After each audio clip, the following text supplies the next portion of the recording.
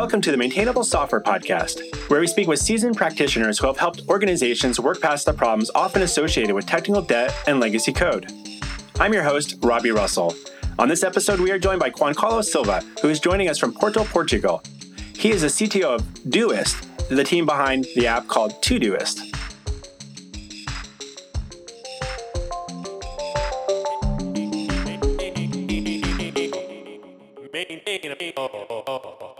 Gonzalo, welcome to Maintainable. Hi, Robbie. Nice to meet you. So, given your experience in the industry, what do you believe are a few common characteristics that a software code base is being well maintained? Well, that we could be talking about that for a few hours, I guess. The first trait that I think is pretty common is when there is an understanding from most of the stakeholders that a code base needs to be nurtured over time, right? Like, I think a lot of companies focus a lot on shipping, and that's important, and we'll talk about that a little later. But, the code itself will grow, will mature with the company, and it will need attention. It will need explicit time.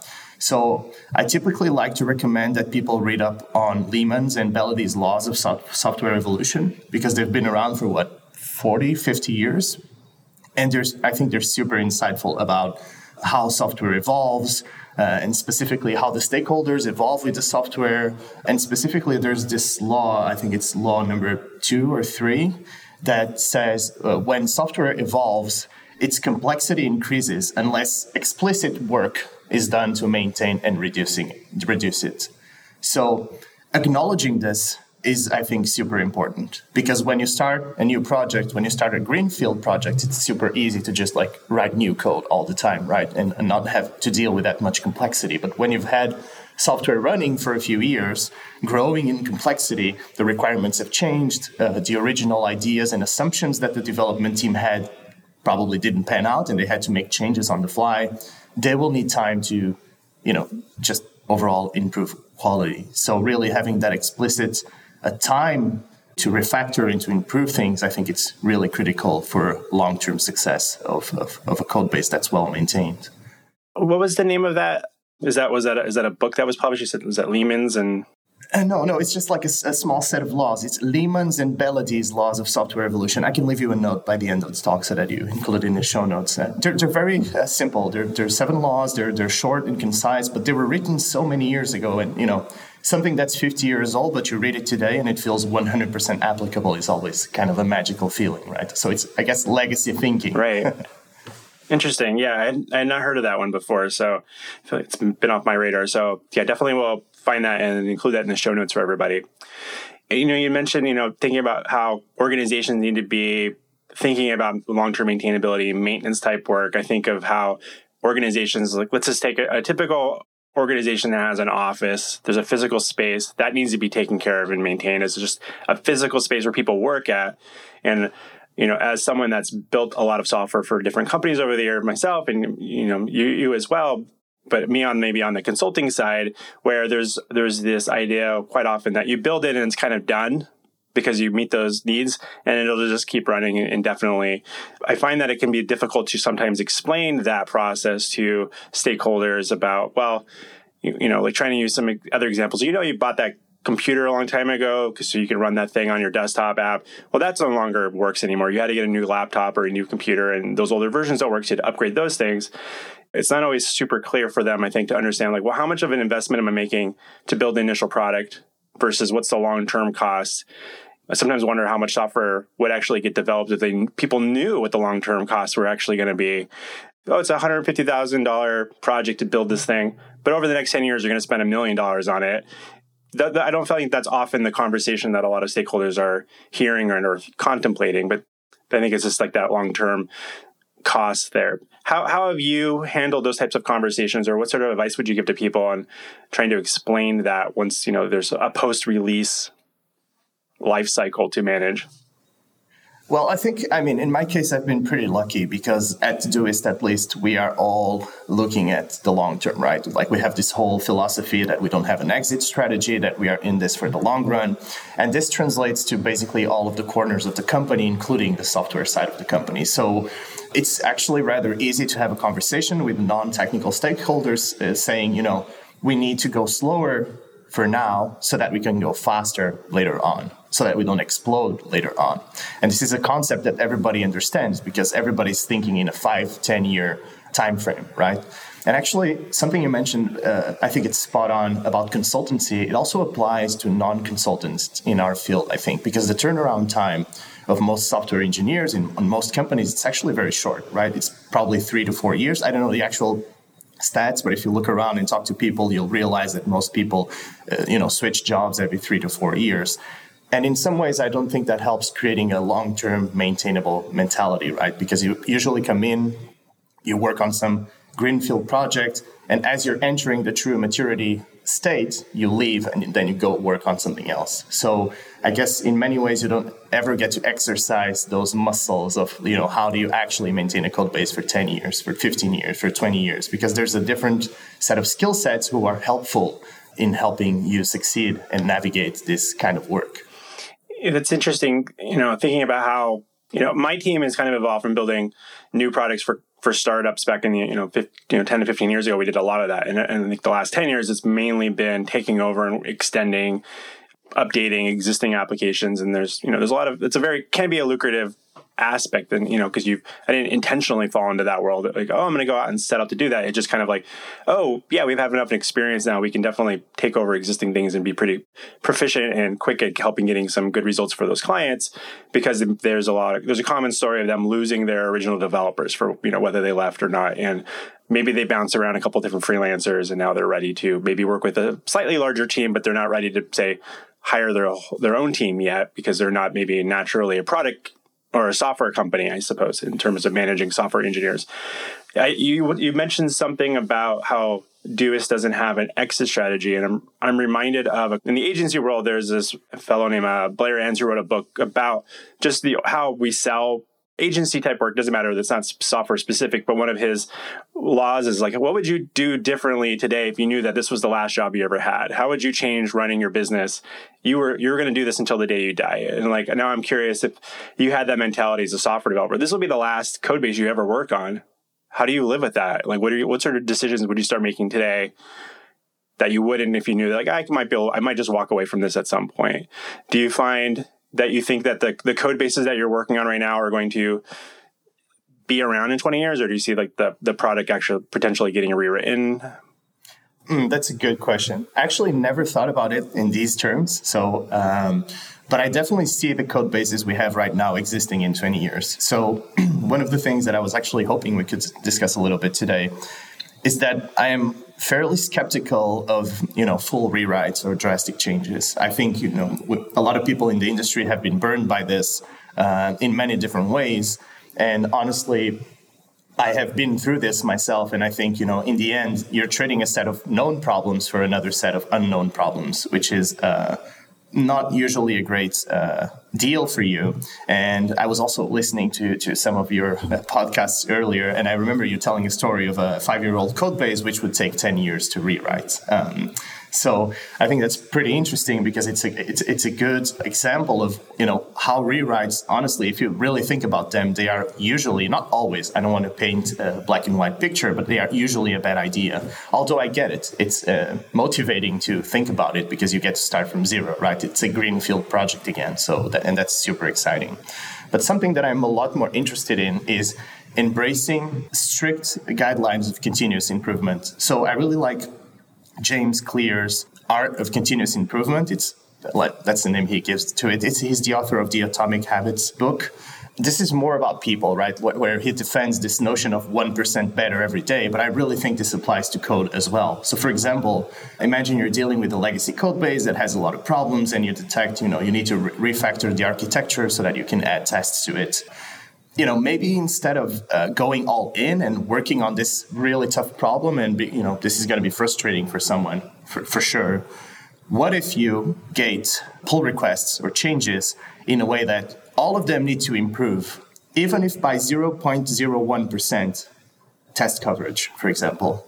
So you don't really enforce, you don't stop the world to rewrite, you just make sure you have this very easy bar to hit, right? And you make sure everybody needs to hit it on a daily basis. The thing is, after some time, after a year or two, you're going to see really big changes. they're just not generally going to frustrate anyone, and they will ensure you get to keep your business running, which is, I think, another super important point of well-maintained code. Well-maintained code is code that sells, right? So code that doesn't sell, code in a product that does not sell is not, the code can be the best code in the world, but if you're not building a business out of it, it's pretty useless. There are exceptions around that with open source and stuff, but usually, generally speaking, you need your code to sell. So objectively, bad code that sells is better than great code that does not sell. So that's also something to keep in mind.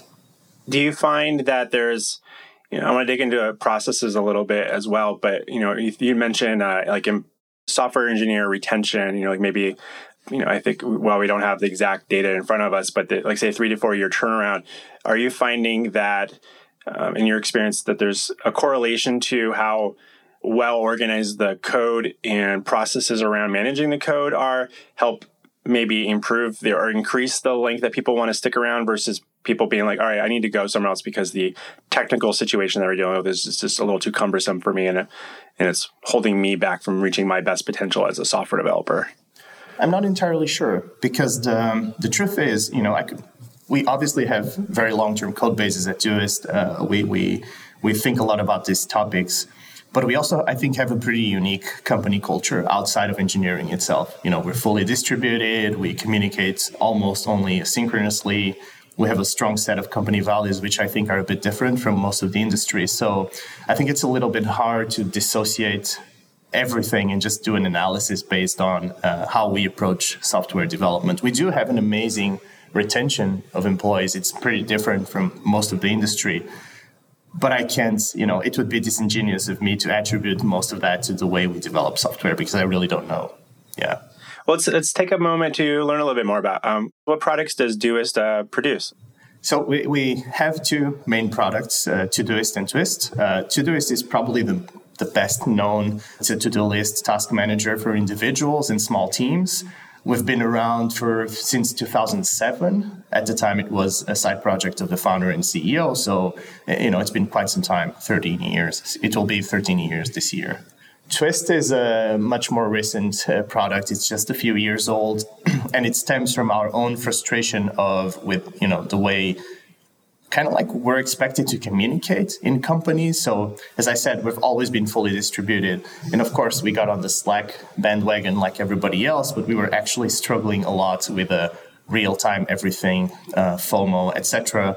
So we actually decided to take a somewhat radically different approach. I think this was way back in 2014 when we started discussing this. Focused a lot more on asynchronous communication so that we could, just manage our time a lot better and manage the expectations a lot better. And it was really nice to see some concepts come out since then, like, for example, deep focus, because they are truly aligned with our thinking around communication, right? Like if we were stopping before every half hour to check on Slack or get a notification here and there, it would really break our ability to deeply focus. And we really wanted a tool that allowed us to communicate it synchronously, but not only that, it basically incentivized this kind of behavior. It was explicit about not, feeding the FOMO of real-time communication. And that's why we built Twist. So Twist is basically a communication app for teams that focuses on asynchronous communication. Interesting. Yeah, I'll have to take a look at that. I'm familiar with Todoist, but yeah, I'm not familiar with Twist yet. If you wouldn't mind, I know that you have kind of like a somewhat unique story around how you became the CTO. Where did you start in that life cycle of the product? Yeah, that's an interesting story, I think, because I started at Doist as a freelancer. So very early on, this vision of a fully distributed company, it's actually very, very much a mirror of the founder's way of looking at companies. And in fact, in the very beginning, he tried to build a company in a very, I would say, uncommon way, which was he hired a bunch of freelancers, designers, developers, and he was trying to build a company like this. So, just working with freelancers, and he was basically almost the only permanent person in the company. This didn't work for many reasons, one of them being there was not enough involvement, right? Like if you're a freelancer, you don't have the same involvement as if you are an employee building something every day. But I was one of those freelancers. And so when he kind of like changed his mind and wanted to actually hire actual people, I was one of the first people who got hired at the time as an Android engineer. And then I would very much say that the whole evolution has been very organic. We never really knew what we were doing. We probably don't know what we're doing now, but it's kind of working. So that's interesting. But I was an Android engineer. As the Android team grew, we needed a leader for the team, so I became the head of the team. And as the engineering organization grew, and we were about, I think, 25 people at the time, we realized that we kind of needed somebody to help align and bring some uniformity to the whole engineering organization and make sure people were not working in silos. And so that's basically how I became CTO of the company. The role didn't exist before me, so it has been a very humbling experience, to say the least. Nice. And how long you mentioned that the organization started back in 2007. When did the Android work first start off back then? 2012. We built and shipped the first version of the app in 2012. Yeah. Okay. Nice. So if you wouldn't mind pulling back the curtains a little bit on some of your team process, if you'd be open to sharing a bit, do you use anything like Scrum or Kanban in your organization to manage the type of work you're doing on the engineering level? Yeah. So on the company level, we use a system called the Do system, which is very much a very liberal adaptation of the Agile method with some waterfall aspects sprinkled in. It's a very high-level process, so it's really not what teams actually use on a day-to-day basis. So that is usually up to the teams. And we do have some teams using Agile processes, and we actually wrote a little bit about it, so I recommend visiting our blog. That's actually the last post we wrote about how one of our teams applies the Agile methods to remote companies, because there are some things we really can't make work. An example is the daily stand-up. If you consider having people from all around the globe across all of the time zones, having a fixed hour per day where people get together, that's usually going to be uncomfortable for somebody. So we need to find other ways of working, and some aspects of the pure Agile methodology don't really work. So we have adapted some of those, but we wrote about it in the blog, and I think it's super insightful. But going back to the question, we have a very flexible structure in which we do have a common process that we follow on a high level. So for example, our cycles have 1 month. We work on specific features or improvements during that month. We follow a method where we work with budgets. So, we look at, for example, we would really like to implement feature X, and for that, we would be willing to spend 2 months, right? So we don't estimate necessarily. We kind of budget it and then figure out what fits within that budget. And then for each individual team, they can use whatever process works for them. So we have small teams, and some use Agile, others use, nothing at all. They just kind of self-manage. So, yeah.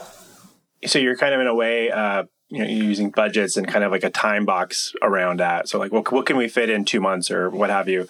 Interesting. Do you, as an organization, track any sort of metrics on the performance of your engineering teams?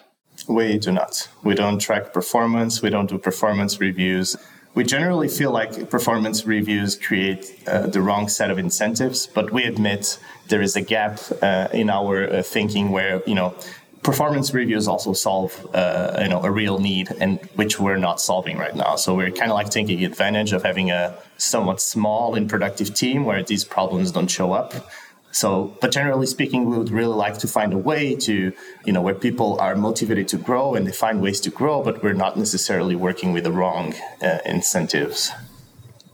Earlier, you mentioned that, you touched on this idea that in your pull request process, maybe asking the team to, with a pull request, we should, I don't know if this is a checklist of items you're looking for, if there's anything maybe even automated that's helping your team know if they're helping, say, by some percentage improve the test suite with that pull request. Is there something that's happening behind the scenes in your process there? You have some technical solutions there that help do that? Or is that kind of when people are reviewing someone else's code that they just check for that as part of the process? I think machine work is for machines. So everything that we can automate, we should really automate. So for example, of course, you can't apply this for everything, but if you're looking to increase test coverage, you probably have a method of measuring that test coverage, right? So hopefully you can integrate this into your CI process so that, when somebody opens a pull request and the test coverage somehow is reduced, the PR is blocked from being merged until fixed. But you can also apply this to other things. For example, I think a lot of companies over the last few years have been through transitions if they have iOS or Android apps from Objective-C to Swift or from Java to Kotlin. And in many of the teams I talk to, they really want to go all in on Swift and Kotlin respectively, but they have a lot of legacy code. They don't want to just go in and change everything because that's time consuming and they can introduce errors where there are many right now. So that's another area you can automate, right? Like in your pull request process, you can make sure that you're increasing the ratio of the language you want to prevail in the end so that, you're making sure that you're not, stalling that progress. So I guess in general, there's a lot of things that can be automated, and what can be automated should be automated because, there's just a lot of tough problems for humans to solve that we don't need to be solving the machine problems. Yeah, that makes sense. Given that your organization is all distributed and remote, have you organized certain types of processes that help you with onboarding new recruits? And maybe I feel like I need to ask this question because I think as someone that's primarily had a business that's where everybody's typically in the same office space on a regular basis outside of the last few months, how we onboard people to existing code bases. We do a lot of pairing and things like that, but is there something, what does your process look like for introducing someone remotely into your code base and helping them get up to speed and them to feel successful? So that's actually an excellent question because since we are fully distributed, there's a lot of nuance to onboarding and making people feel welcomed and part of the team. I think our people ops team does an amazing job on the personal side of things of making sure people feel welcomed and get the information they need. Everybody that joins Doist has a big checklist of things that they should be doing mostly over the first, few weeks from things like, sharing 10 interesting facts about yourself with the team and getting some engagement on that level and basically, getting accounts for everything you're going to need to. So pretty much all the basics. From the engineering side, something we do is everybody has an explicit mentor. So when they join, they get this buddy that will help them settle in and they can pretty much maintain a real-time conversation with them for a few months, even like whatever's needed, that person is there to help them. And something we started doing around a year ago, which I think has been instrumental to this, although it was not a primary goal at the time, is we are right now an organization that invests a lot into documentation of everything. Code, architecture, processes, values, whatever. Like anything, we're kind of like always spending time documenting things. And this is really great for new people joining because they get to read about whatever they want. What is our decision-making process? It's documented. What are the things we value? It's documented. How is this code base structured? It's documented. How does CI work? It's documented. How do you deploy? It's documented. And there's a lot of detail in these documents, and there's documents about a lot of things. So I think our buddy system, together with a strong process around documenting basically everything, is really working out for new people joining Doist and helping them ramp up to feeling comfortable in their new jobs. That's great. It sounds like you and your organizations put a lot of thought into that, and the buddy system is definitely helpful. Are you often bringing in, say, junior type level developers or interns into that process? Yeah, not often, no. We have done this in the past successfully and in multiple teams, but we generally look for senior developers, truth be told. And I guess the reason is we feel like there's already many challenges in onboarding senior people. Just, a lot of the things we discussed today, it's not how people usually work. People don't usually work in a fully distributed manner. People don't usually steer away from things like daily stand-ups. People don't usually work with a fully asynchronous communication. So there's already a big set of challenges into making sure somebody is able to adapt to the new way of working in a way that's fulfilling to them and that makes sense to them. Bringing, the technicals also into play, which is, it's a worthy challenge, and we want to onboard more junior people in the future, but it's something we have kind of like chipped out on, to be honest. It's kind of like, we don't want to deal with this for now. Although we have actually dealt with that across the board, but it's not super common. No. Sure. Okay. Yeah, it's always interesting how different organizations are. I'm curious about that as someone that we're always trying to bring in junior people on a regular basis, at least, or even interns on a regular basis, to help our more senior people work on their mentoring skills in particular is one of the benefits of that. But it's every time I start thinking about how we do that remotely, I'm just like, I started scratching my head and I'm like, that feels really difficult. And I don't want to see a junior developer like just feel paralyzed because they don't want to bother someone remotely or something because they can't just go tap on a shoulder and be like, hey, can you come swing by real quick?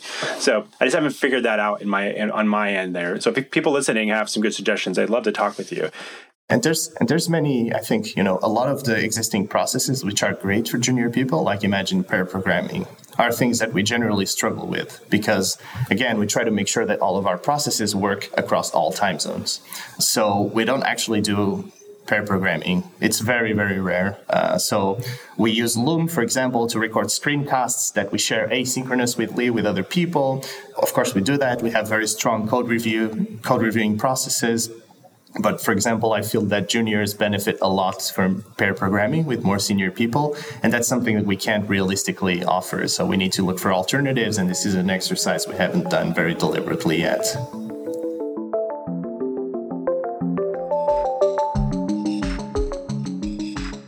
We'll be back with our interview with Giancarlo in just a moment. Hi, it's me, Robbie. I wanted to take a quick moment to say thank you for making time to listen to Maintainable Podcast. If you're finding these conversations valuable, please consider sharing a link amongst your peers and or writing a review on Apple Podcasts or Stitcher.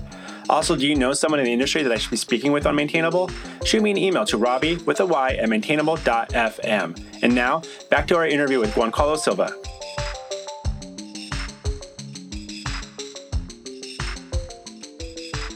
I want to talk a little bit more about process and get in the weeds a little bit. So when we talked about how making sure that you're constantly improving the code base, what is your team's process, or are there some consistent, as you mentioned that there's some different processes amongst different teams, but when it comes to things like, for lack of a better term, like technical debt type challenges or things that are known that we need to take care of at some point and it's going to require some refactoring or something, how does your team organize and prioritize that type of work amongst, say, the product backlog? Yeah, that's an interesting question. I think this is a constant struggle, a healthy one, I mean, but, there's always this tension between different stakeholders on what's important. Like for us, as I said a little briefly before, I think the most important thing is finding a balance where nothing is really neglected. We are a product company, and like most product companies, we spent our first few years accumulating a lot of technical debt because we were just shipping. Luckily, we never hit a hard wall like some companies do, but we did notice that our progress was slowing down a lot over time. I think this was especially apparent when we launched Twist just a few years ago, because suddenly we had a new project and it was very striking difference between Todoist and Twist, how fast we could move in Twist and how much it was affecting us on Todoist. So it was actually great timing for us to reflect on this topic. In the meantime, what we really started doing is being explicit about doing internal work, doing refactoring work, doing housekeeping work. So for example, on every cycle, we make sure that each team gets at least one due. Again, that's our monthly unit of work, as we discussed before. Each team gets one internal due to work on whatever pressing thing is going on internally. That might be refactoring, that might be improving the development setup, that might be CI or automation. So whatever they can reason about, also because we embrace a very transparent culture. So, each team, they can work on whatever they need, but they also need to kind of convey what this is for the rest of the company. So the marketing folks need to understand what's going on. As long as we can do this, people have time to work on this on a continuous basis. And I really think that's the key. The key is always to move the needle in the right direction, even if you're moving it very slowly. So I think that's really what we embrace and, the key to long-term success.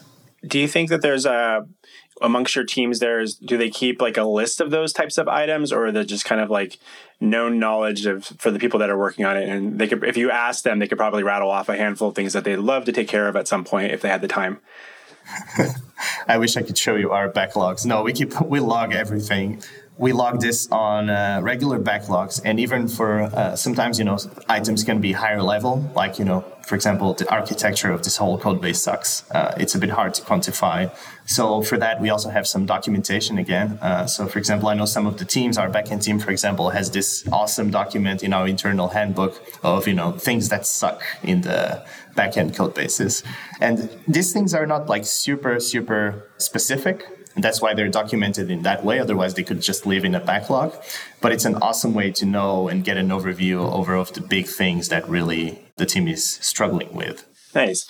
I like that idea of maybe including something in a handbook too about things, even on an organizational level. Like, here's some problems that, when you bring people in, you're like, maybe they won't notice that this part of the thing is really annoying. But also the fun thing about bringing on new people sometimes is how they'll highlight all the things that you're doing well.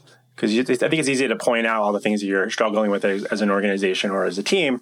And you're like, I've had people come and say, wow, your documentation's amazing here compared to everywhere else I've ever worked. And I'm like, really? Because I'm disappointed by it. So it's like well, that's good. I guess it could be a relative thing.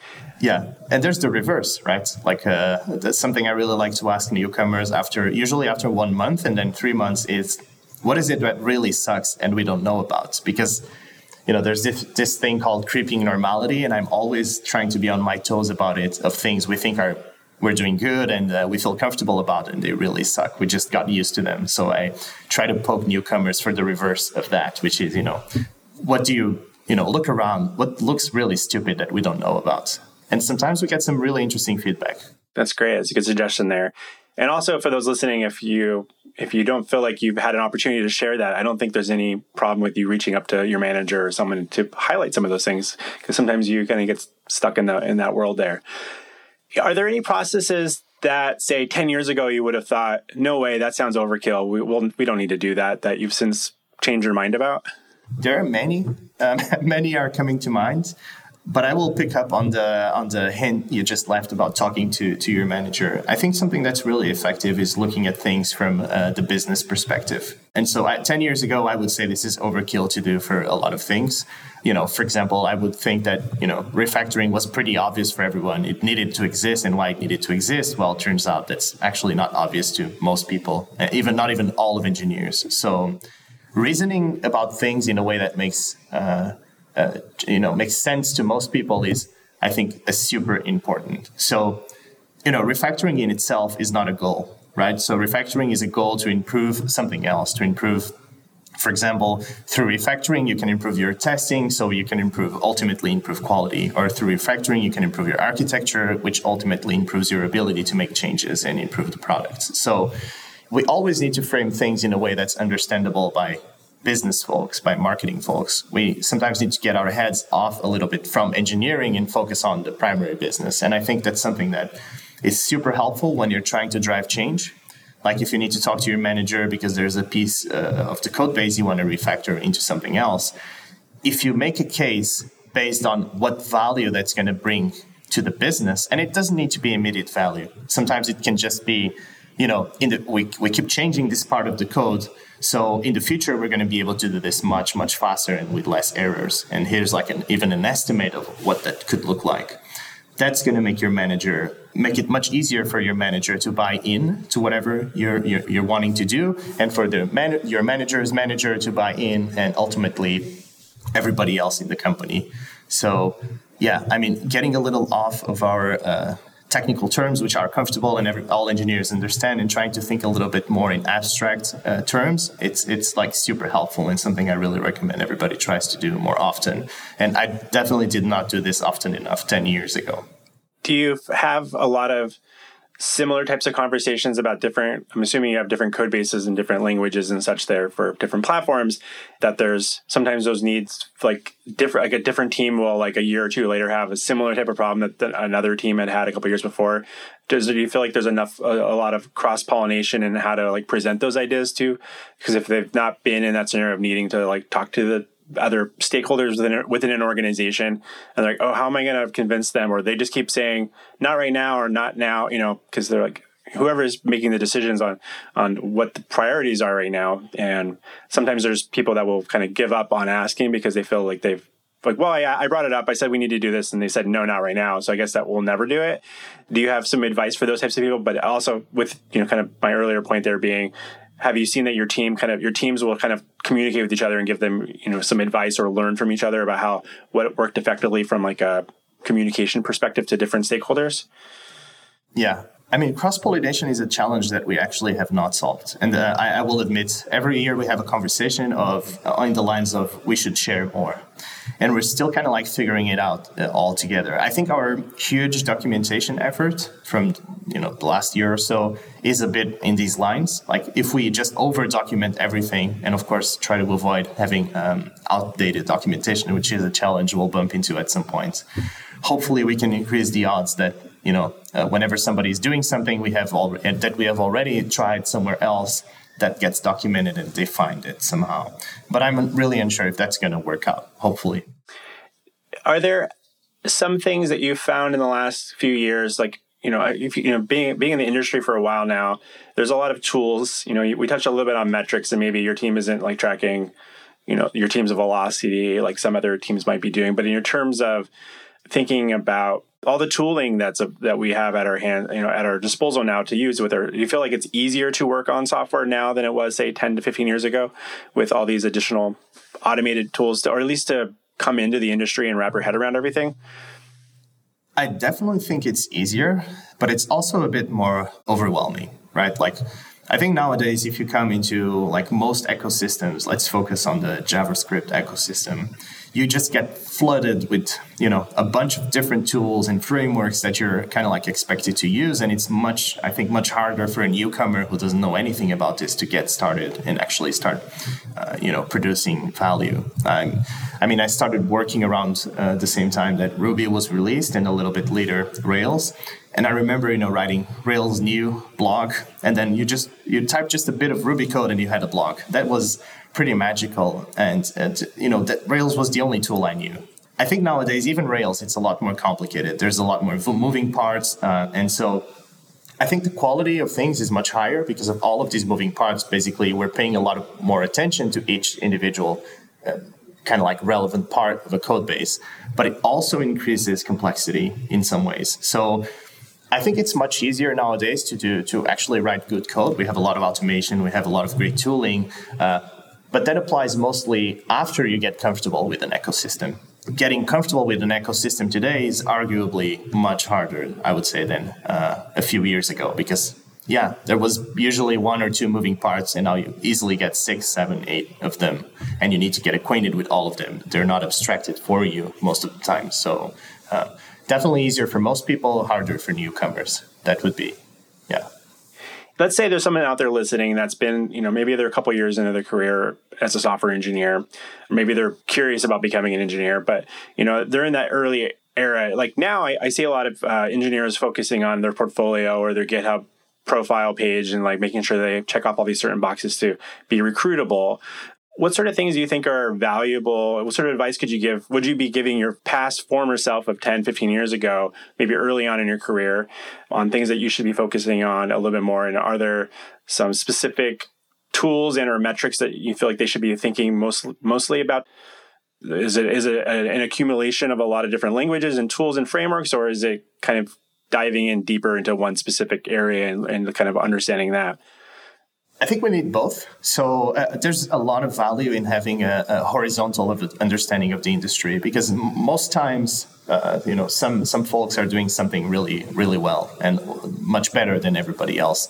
And it's great to know this exists. So I do think, knowing one or two programming languages and frameworks and sticking with that for a very long time is a bad strategy.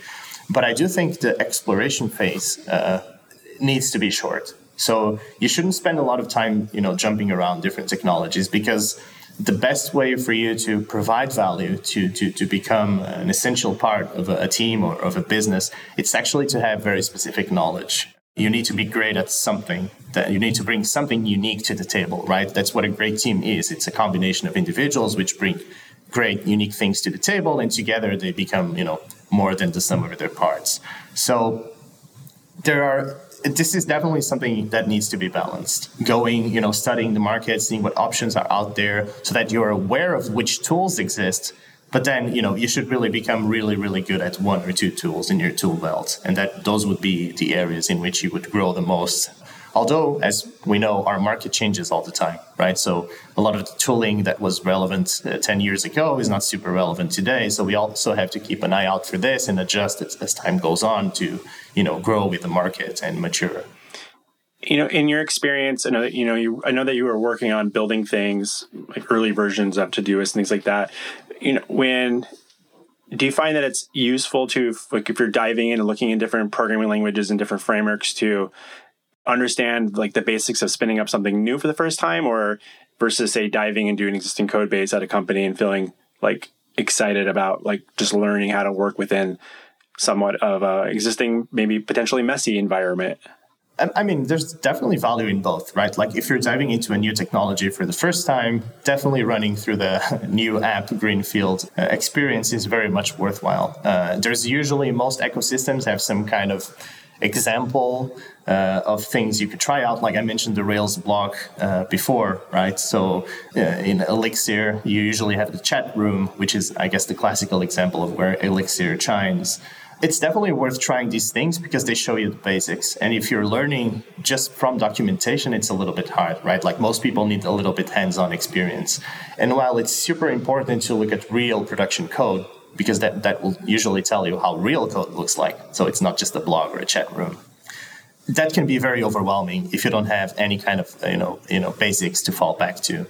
So I would definitely recommend mixing a little bit of both, like doing a little bit of research on the side, on the basics, and trying out a few things to get a somewhat of a deeper understanding than what the documentation alone provides. But getting to work on real production code is actually a very, very fast way to grow individually, because that code will definitely teach you a lot more than the basics will do, at least initially. So as long as you can manage the overwhelming feeling of dealing with production code when you know very little, that's a very much worthwhile investment. I think that's some really good advice for folks. So a couple of quick last questions. What non-software development related book do you find yourself most often recommending to people in the industry? That's a good question. So I knew this one was coming, and I admit I spent an enormous amount of time thinking about this because it's honestly hard to choose. But I made a choice, and that would be The Art of Learning by Josh Waitzkin, simply because I think a lot of the things that we do in life, in software, building products, are about learning things, right? Like we need to learn things all the time. We need to learn programming languages. We need to learn frameworks. We need to learn how to communicate effectively across teams. We need to learn how to build a business. We need to learn how to, build products that users love. There's just a lot of things that we need to learn, and a lot of time we spend learning, that actually I think some of the best investments that people can do is in the way they approach learning. And I think this book by Josh really covers, it's a very engaging book. It tells his own story around chess and martial arts, but the true message is about refining your process in learning, and he tries to teach this to the audience, and I think it's very much worthwhile learning. And this applies to software, and honestly, it applies to everything in life. And it's a really interesting book.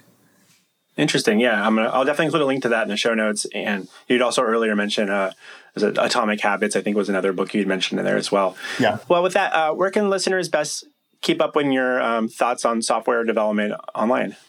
Well, that would be my Twitter account. I guess we can link in the show notes. It's a bit hard to spell, but I don't have a blog at the moment. So yeah, Twitter is usually the place that I use the most to ramble about software. Excellent. And I think you mentioned that Doist has a blog as well. Like, is there technical content on that? Technical content per se, no. But we do include some content about the way we work. So, for example, our agile experiments are documented there. The Do system we discussed, it's also documented there. Why we don't have an exit strategy and what that means for the business, it's also documented there. So, purely technical content we don't have. But we have a lot of content which should be interesting for software developers as well. Excellent. Well, it's been such a delight having you on my channel, Giancarlo. Thank you so much for joining us. Thank you, Robbie. It was a great experience being here.